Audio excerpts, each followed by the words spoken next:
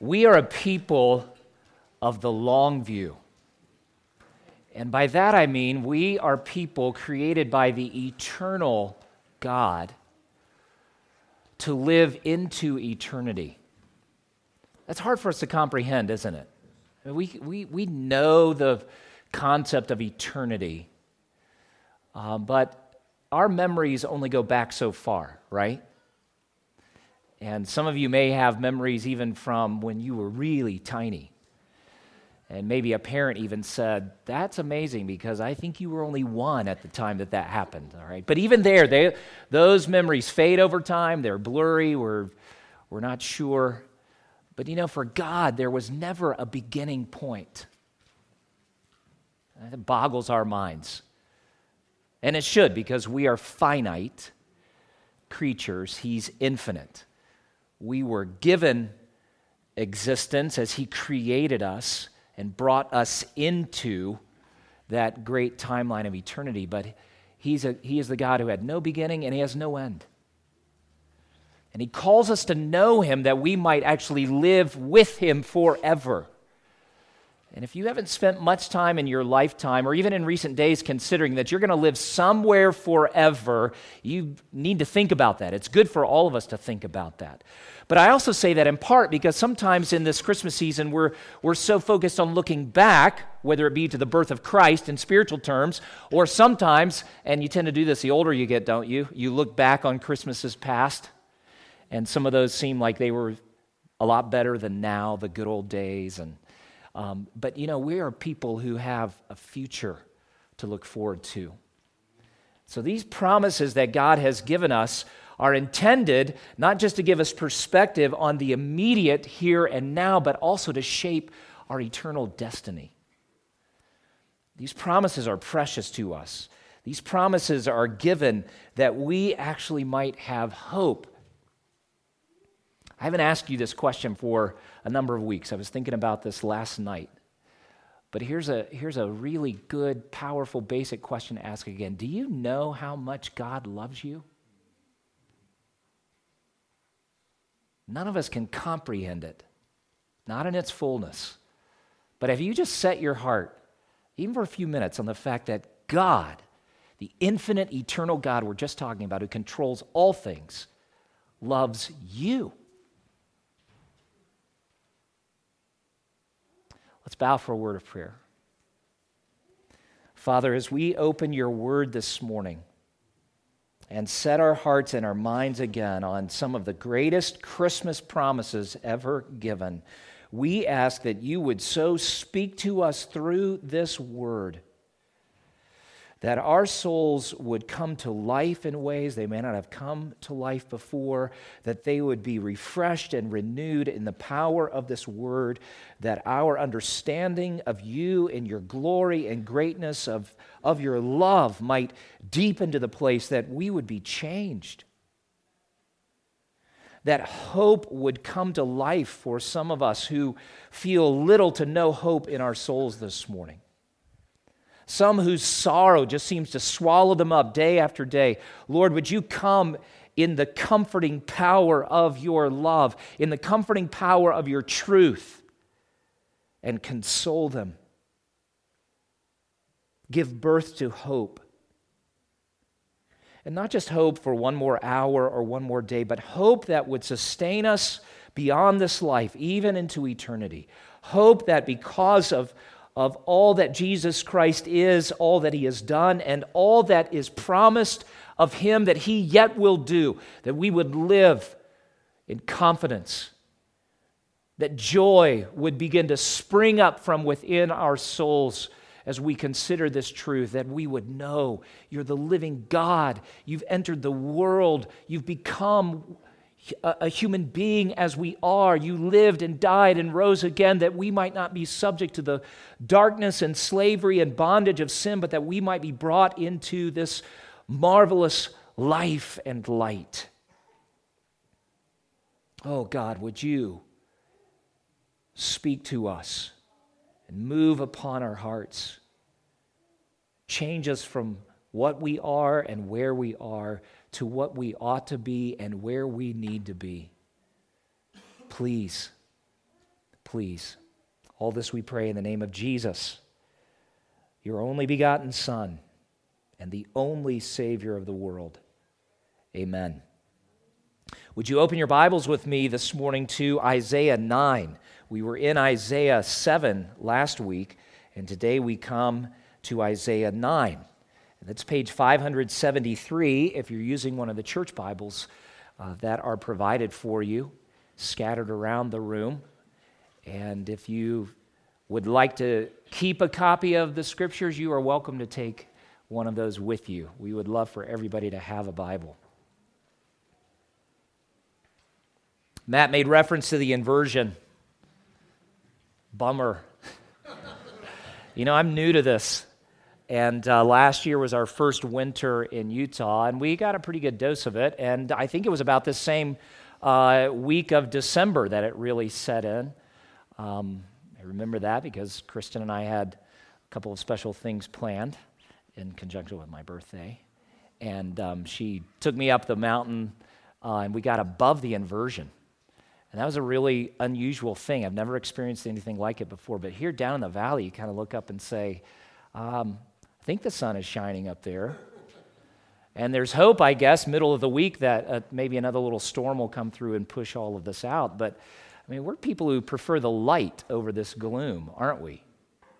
And some of you probably stared out the window this morning and just thought like I did, oh, well, there are great analogies and metaphors kind of tied into that would help us to understand some things of a spiritual nature. And in the passage for us this morning, Isaiah 9, the Lord actually refers again to the darkness, the deep darkness, the gloom. There are several different terms that we're going to encounter this morning that Isaiah and the faithful remnant in Judah were dealing with. We looked at some of this last week, and I know some of you couldn't be with us a week ago, but back in chapter 7, it gave a little bit of a historical context for this great promise. And so look at chapter 9 with me again. And just in the same way that this inversion has cast a gloom over this valley, I want you to think about the things that were taking place in Isaiah's day, 730 years or so before Jesus would actually be born. In Isaiah 9, verse 1, we read, "But there will be no gloom for her who was in anguish. In the former time, he brought into contempt the land of Zebulun and the land of Naphtali. But in the latter time, he has made glorious the way of the sea, the land beyond the Jordan, Galilee of the nations. The people who walked in darkness have seen a great light. Those who dwelt in a land of deep darkness, on them light shined. You've multiplied the nation. You've increased its joy. They rejoice before you as with joy at the harvest, as they are glad when they divide the spoil. For the yoke of his burden and the staff for his shoulder, the rod of his oppressor, you have broken as on the day of Midian. For every boot of the trampling warrior in battle tumult and every garment rolled in blood will be burned as fuel for the fire. For to us a child is born. To us a son is given, and the government shall be upon his shoulder, and his name shall be called Wonderful Counselor, Mighty God, Everlasting Father, Prince of Peace. Of the increase of his government and of peace there will be no end. On the throne of David and over his kingdom, to establish it and to uphold it with justice and with righteousness from this time forth and forevermore. The zeal of the Lord of hosts will do this." What a remarkable prophecy. And again, for the prophet Isaiah and for the faithful remnant who were alive about the year 730, 735 BC, King Ahaz had taken their nation into deeper and deeper spiritual darkness. The promise of God's presence must have been like a great shelter for their souls. And quick review for those of you who weren't here with us a week ago, Ahaz was the king who followed his grandfather Uzziah, a great king who, but for one part of his life and reign, honored God and sought him. Then Ahaz's father Jotham took control of the kingdom of Judah for a brief period of time, and Jotham did a fairly good job, but the people were following after idols, and Ahaz was right there with them, even to the place where he sacrificed some of his sons to to the false gods and idols of the surrounding nations. That's just one little indicator that Ahaz was not a man after God's own heart. He was not a man of faith. He was not a man of the word. It's a very dark time in Judah's history. And at this particular point, we think that they were probably about 6 years into the reign of Ahaz. That meant there were 10 more years, and none of them knew when this would come to an end. Imagine how frustrating you would be. We feel some of that, don't we, because of the continual failure of our own political leaders. And it's both parties, by the way, isn't it? I mean, we just despair. Sometimes you want to throw up your hands and say, really? Can we not get one thing right? It seems everyone is intent on serving self and going their own way. Well, that gives you some idea of what Isaiah and the other faithful remnant in Judah were watching Ahaz do.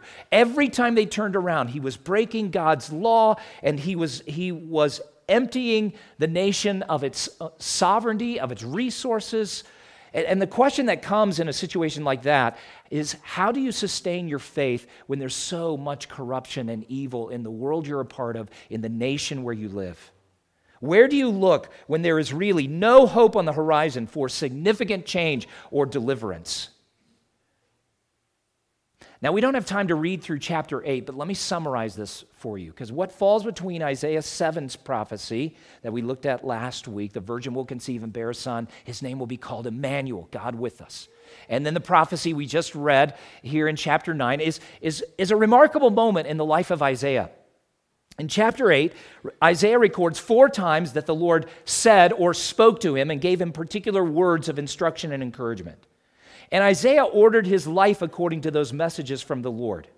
He wasn't looking at the national circumstances. And remember, that includes Ahaz trying to broker a deal with the real bully on the Middle Eastern or the Near Eastern bloc, Tiglath-Pileser. We talked about that name. King of Assyria, and he's just rolling through the region, just taking nation and people after people and saying, you're mine, part of my empire, part of my empire. 2 local kings, the king of Israel to the north, and then the king of Syria also to the north, were trying to get Ahaz to join them, but he wouldn't, and so they threatened to attack him, and so Ahaz is kind of going behind their backs and trying to broker this deal with Tiglath-Pileser. He empties out some of the treasury of the temple, sends it, and in the end it comes back to bite him, because not even Tiglath-Pileser is going to protect Ahaz. So it's in that context, though, that the Lord actually comes to Isaiah, and the first thing he says, if you are scanning through chapter 8, verses 1 and 2, he says, take a tablet and write on that tablet, the spoil speeds and the prey hastens. And this is God's predictive word, a word of prophecy, saying, you know what, these nations that are threatening you, I'm going to take care of them. They're actually going to become plunder for people like you. And furthermore, if you read verses 3 and 4, you'll see that Isaiah conceives a child with his wife and actually names him. The Hebrew name is Maher Shalel Hashbaz. Well, the child is actually given the name. The spoil speeds and the prey hastens. Well, it sure doesn't look like that circumstantially. That'd be like you and your spouse conceiving a child right now and naming him, the glory of America will return. I mean, we all kind of hope for that, but we're like, with that crew in control in Washington? Not a chance. Well, that's the net sum of what Isaiah is doing. A remarkable act of faith. Parents, many of you have struggled with this. Kristen and I did years ago. You look at your world, it's so bad, it's so broken, you think, do I really want to bring children into this world? If you're not a person of the long view, where God, in his great goodness and sovereignty, is absolutely in control and you can rest in that, the answer would be no, you'd be crazy. But if God really is in control, then you can actually joyfully bring another generation into this world, dark, broken, gloomy as it is, because you say one day the great king will come. Well, that's exactly what Isaiah and his wife did. Crazy it may seem. And then you continue reading through verses 17 and 18, and you see that Isaiah waits and hopes because of the promises of God. And he says in verse 18 that his children, and there's more than just Maher Shalal Hashbaz, surely he had shortened that name and given that boy a nickname, right? But the children that God had given to him are actually signs and portents. That is, they're like little living messages, pledges of something that God was going to accomplish, special manifestations, if you will, as one author writes, of the power of God, or tokens or symbols of future things that God would accomplish. And I admire this man so much to say, wow. As a little sidebar, the Bible doesn't record the end of Isaiah's life, but there's a lot of really hard stuff that happens between this particular point and the end of Isaiah's life. And through history, we believe this is an accurate account that Isaiah was actually martyred, a horrific death where he was sawn in two. You say, what about all those testimonies of faith and the names of your children and such? You know what? Hebrews 11 tells us that people like Isaiah didn't receive the promises in this lifetime, but they are receiving them now and will receive them when all the final rewards are given. You see, again, we're a people of faith, a people of the long view. We know there's more than the now. Well, that's the context. There's a lot going on, and Isaiah and his wife are trying to raise a family in a very difficult time, and there's still this deep darkness over the land. And you look at chapter 8 and verse 22, and God speaks of the distress and darkness, the gloom of anguish, and says they will be thrust into thick darkness. He's talking about Ahaz and others who are refusing to humble themselves under God's hand and his word. And it's into that context that chapter 9 breaks out. And it really is glorious light, isn't it? And God gives these promises. The promise from chapter 7 is that a son will be born. Emmanuel will be his name, which is the clear indication God is with us. And now God promises that a child will be born, a son will be given, and he is the sign that God is for us. So as we set our hearts on this little truth, a son is given, I want you to think as we read through the scriptures, and we're only going to go about halfway through this passage today, what kind of son is this that God is giving? Now, we read through through verses 1 through 7, and here just to highlight a couple of quick points for you. Notice that God is saying there shall be no gloom, and he's speaking to people who are living under a spiritual inversion. It just doesn't seem like this gloom is going to lift anytime soon for Isaiah and the faithful remnant. But no gloom, a great light shone. I mean, he starts speaking these words of truth as if things have already happened.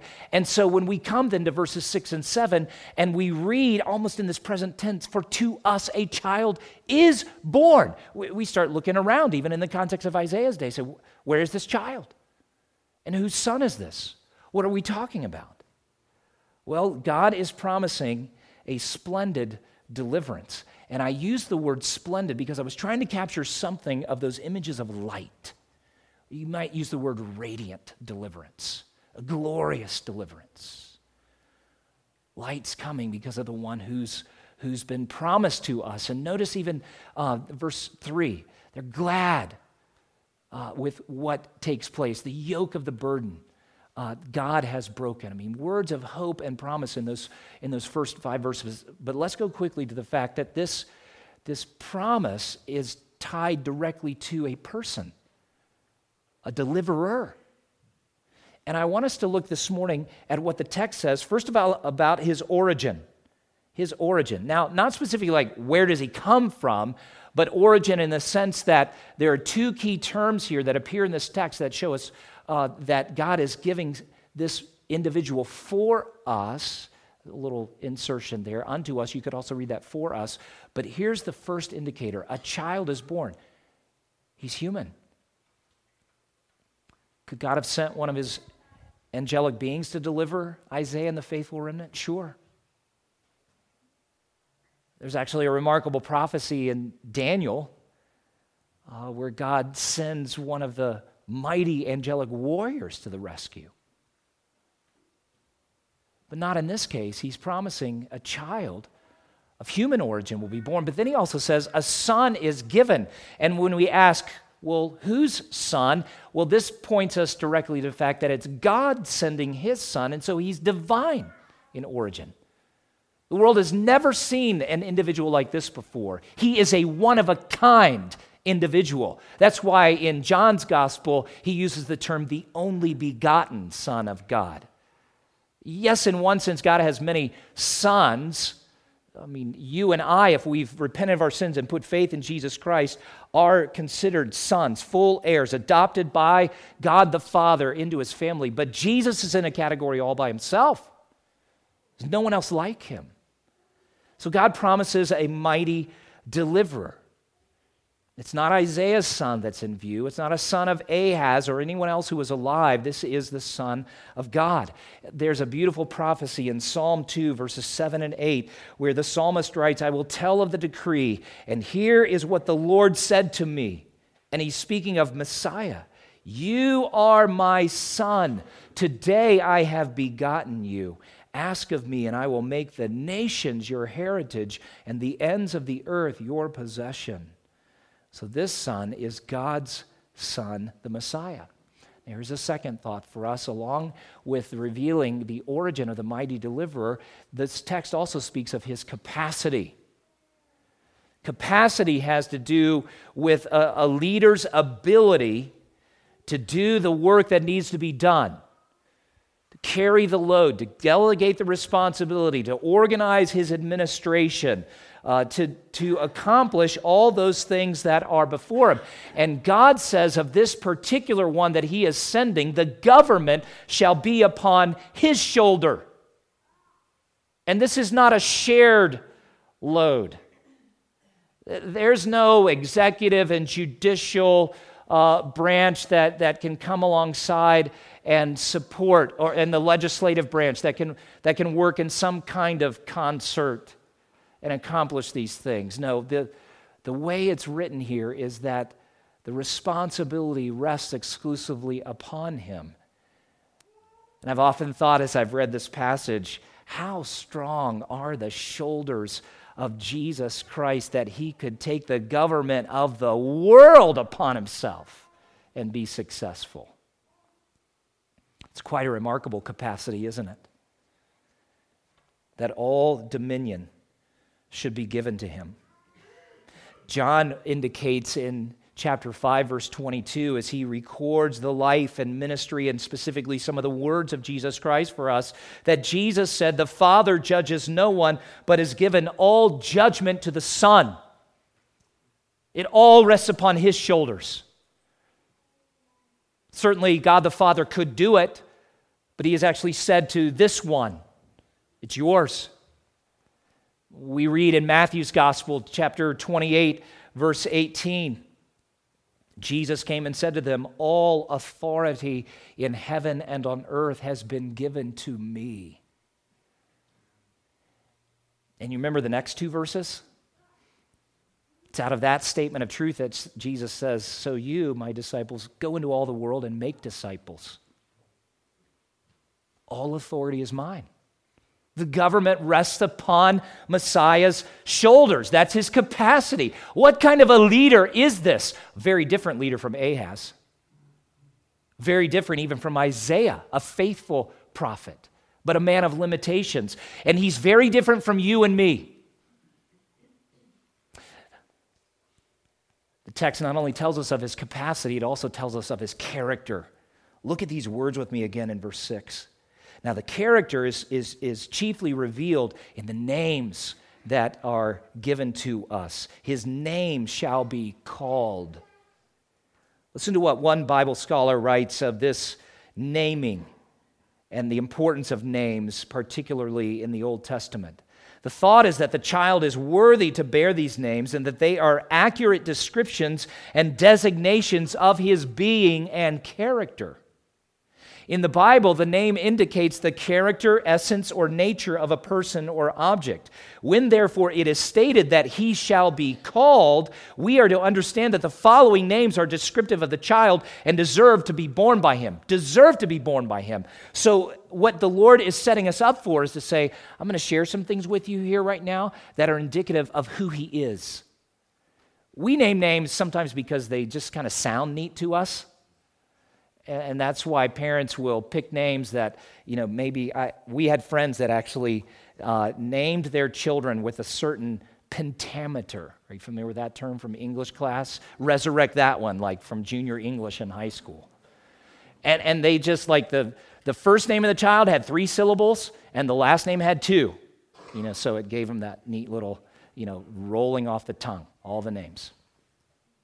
We chose names in our family. Our girls got names that are tied, at least part of their names are tied to Kristen's side of the family and the Swedish heritage that's there. I mean, they're not unique to Swedes necessarily, but they were names that have been in the family for quite some time. And our boys, we gave names. Seth got half of my name, and our oldest son Luke got half of my name. So it's Jonathan Luke and Daniel Seth. And then we, kind of handicap these boys by calling them by their middle name. It's something that I've dealt with all my life, and people say, how come you go by your middle name? Ask my mom and dad. And so now Seth has to explain that he's not actually Daniel Brooks, he's Seth Brooks, and Seth is his middle name. But we chose those names in part because they're good Bible names. And for instance, Daniel means God is my judge, and Seth means compensation. God is my judge and compensation. We hope that'll be a testimony of faith, not just for him, but to other people. Jonathan Luke means God has given a light bearer. Luke means light bearer. Jonathan means God has given. And it's not like we remind them of these names every day, but there have been a few key moments where we've said, you got this name because here's what it means, and trust God and, follow him and try to live into that name. So there's a little brief, sidebar. Has no bearing on the text other than maybe to help you understand some of the significance that when God chose names for his one-of-a-kind son, it was really important, not just because he was trying to communicate a message, but he was actually identifying what kind of individual this would be.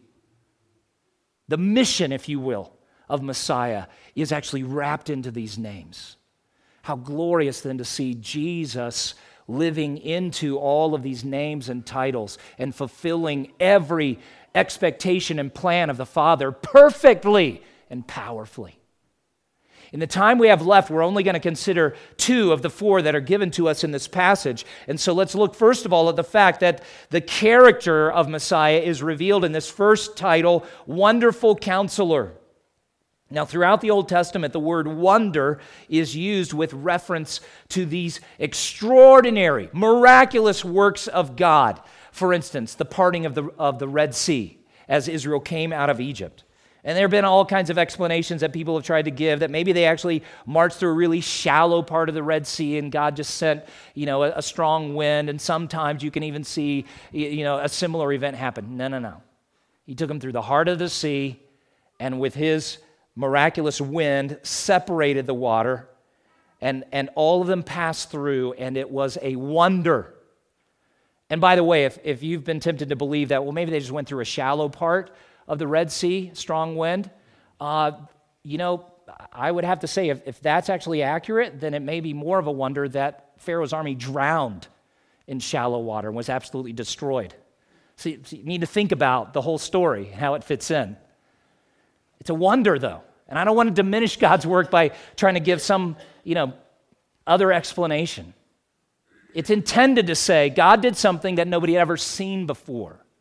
It's an amazing work of God.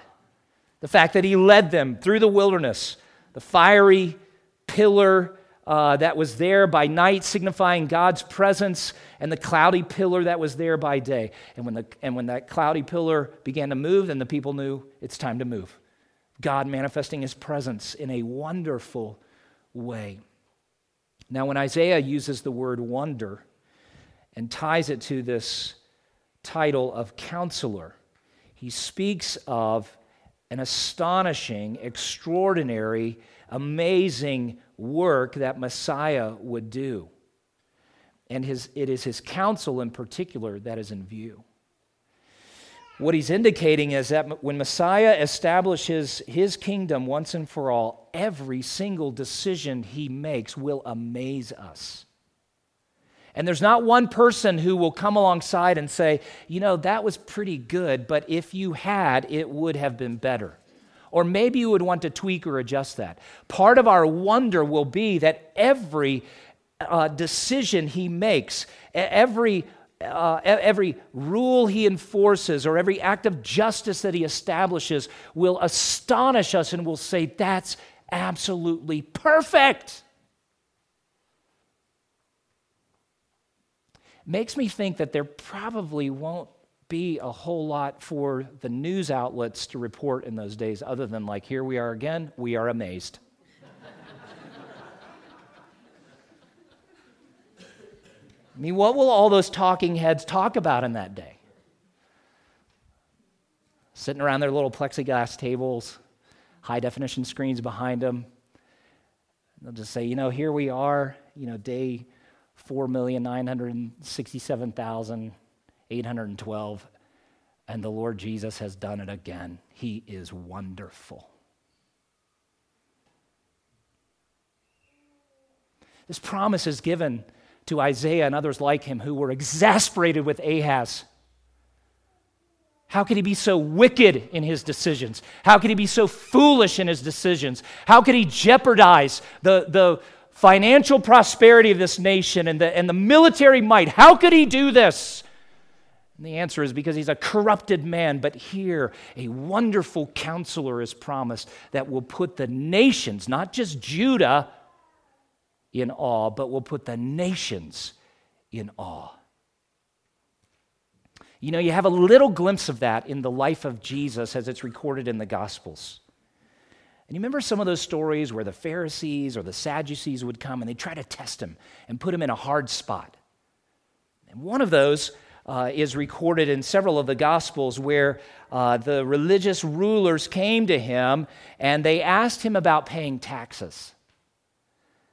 And they think they've got him, because if he says pay taxes, then he'll seem like he's selling out, the Jewish loyalties, selling them out to Rome.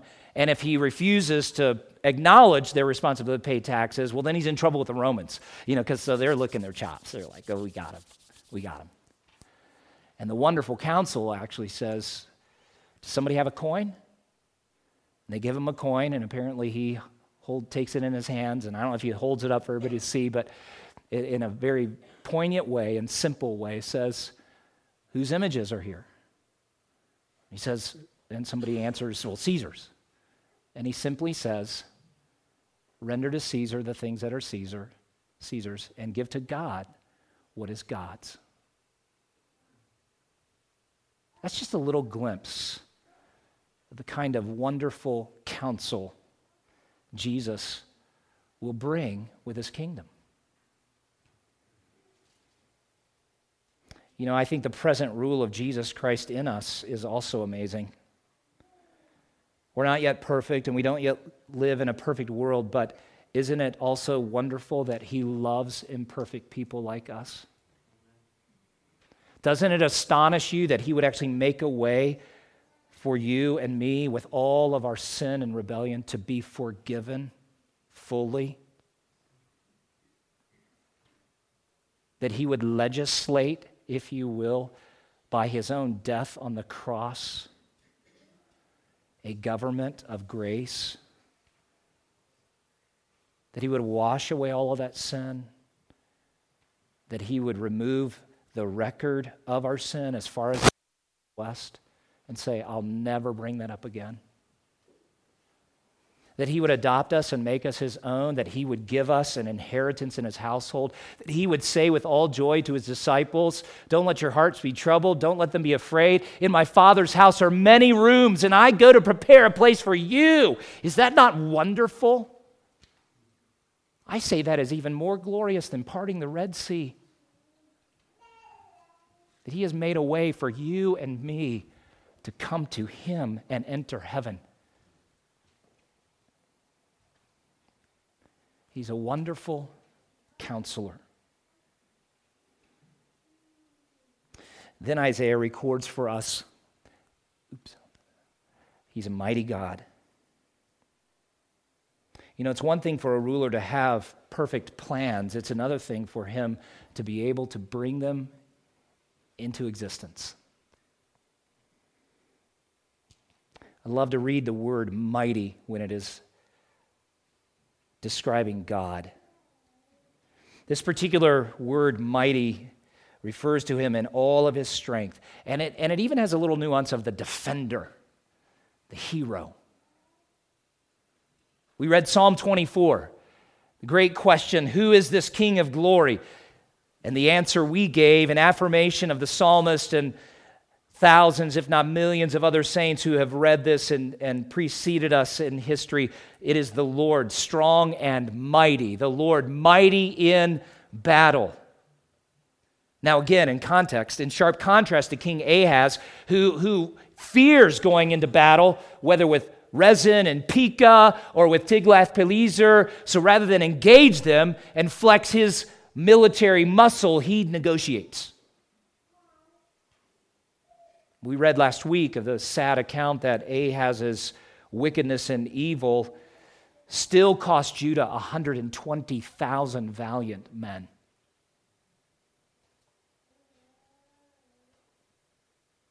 This King of glory is of a very different nature. Jeremiah writes in his prophecy, "Ah, Lord God, it is you who have made the heavens and the earth by your great power and by your outstretched arm. Nothing is too hard for you. You show steadfast love to thousands, but you repay the guilt of fathers to their children after them. O great and mighty God, whose name is the Lord of hosts."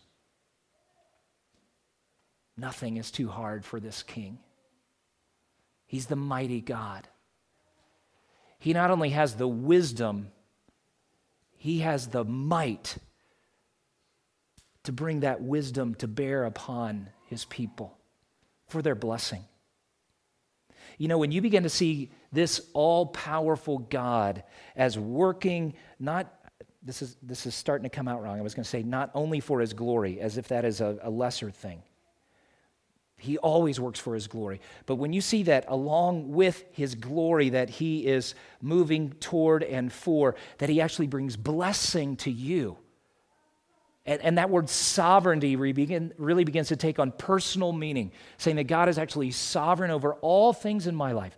The littlest detail, the greatest and most significant decision I will ever make, all of these shifting currents of life and the course that is so unpredictable for us, my God governs all of it for his glory and for my good. And you become persuaded of that truth, then you will testify to things like the Apostle Paul wrote in Romans 8:38, "I am sure that neither death nor life, nor angels, nor rulers, nor things present, nor things to come, nor powers, nor height, nor depth, nor anything else in all creation will be able to separate us from the love of God in Christ Jesus our Lord." That can only be true if he is the mighty God.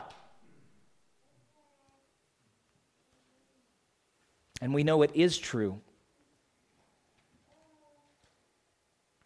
because even in that passage, Paul ties it back to Jesus Christ, specifically what he did by his death on the cross. Only this Son has the power to accomplish all of his purposes and to defend the interests of his kingdom and his people to the end. A counselor who is amazing in his rule and a God who is mighty in the establishment of his rule.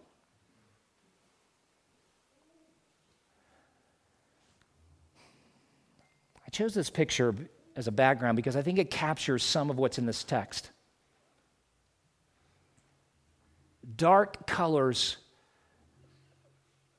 populate more of the screen and the pixels than light and bright colors. But you look to that horizon in the back corner and you see light.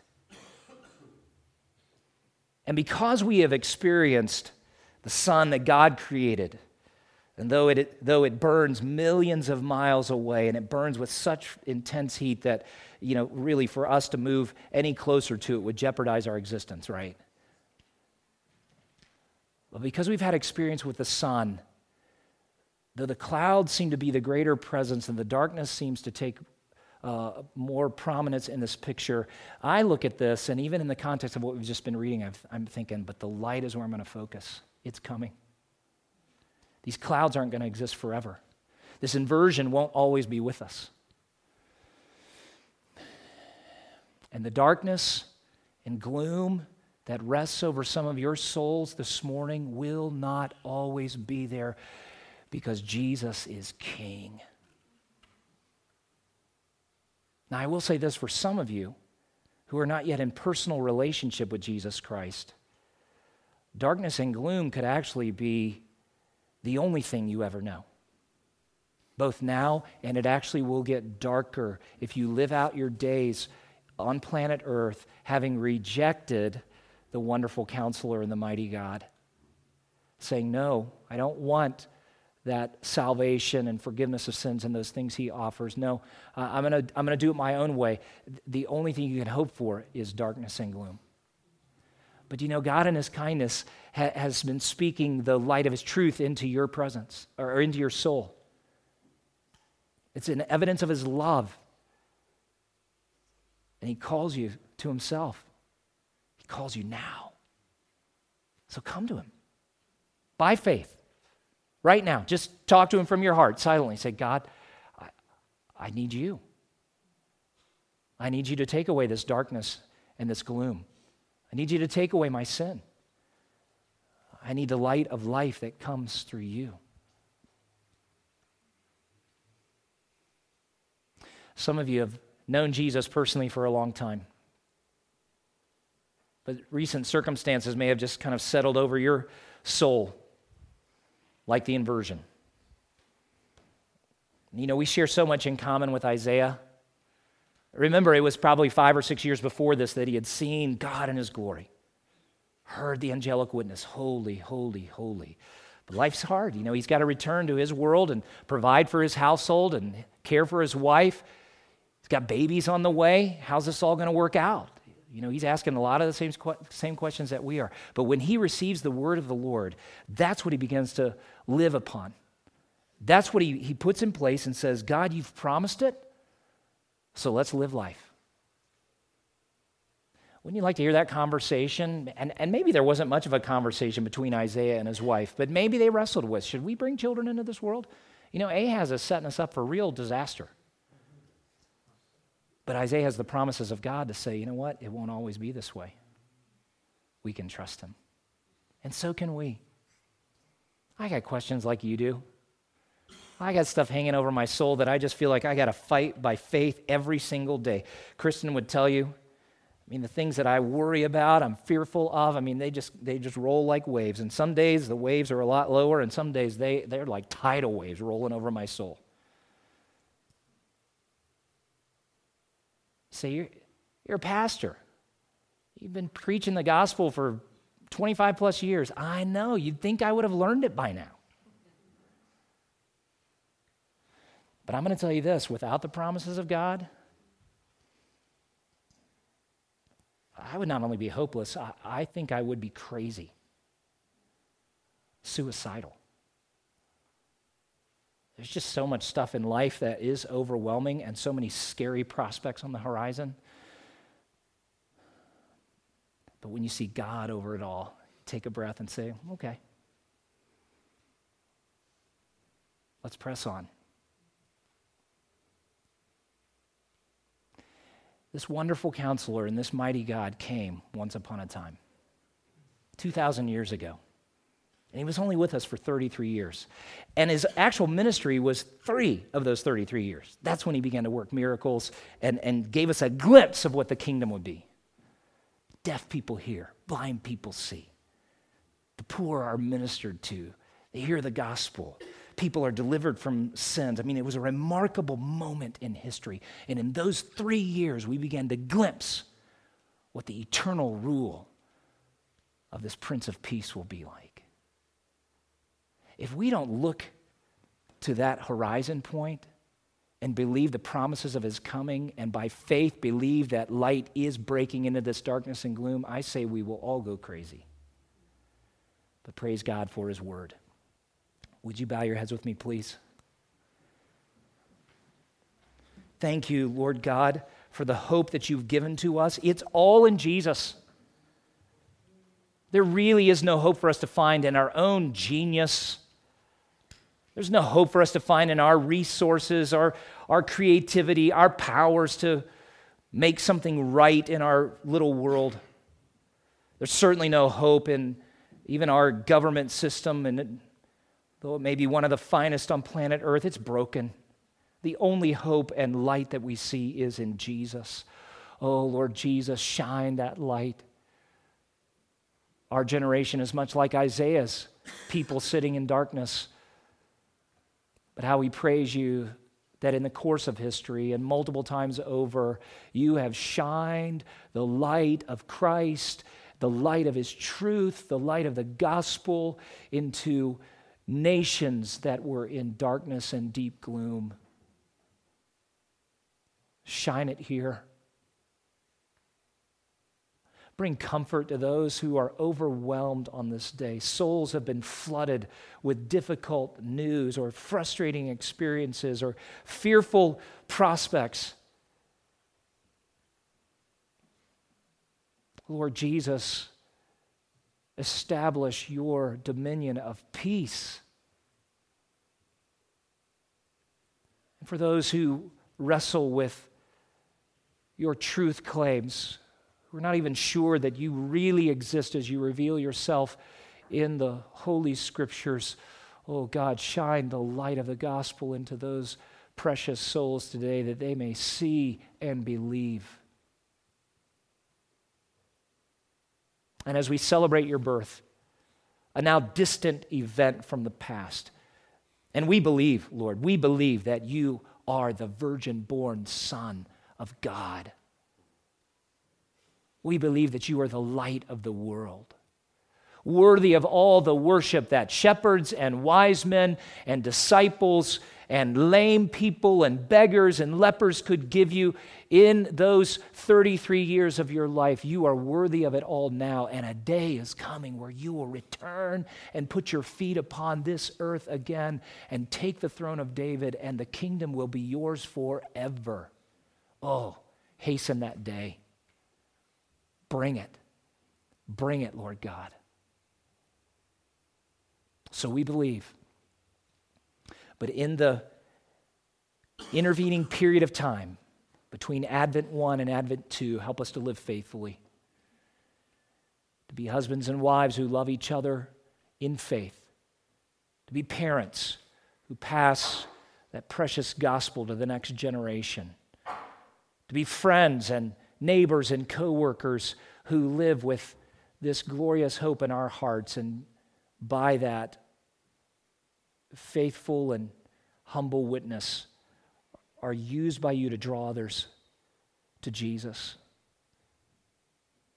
So thank you for hope. Help us to live in it.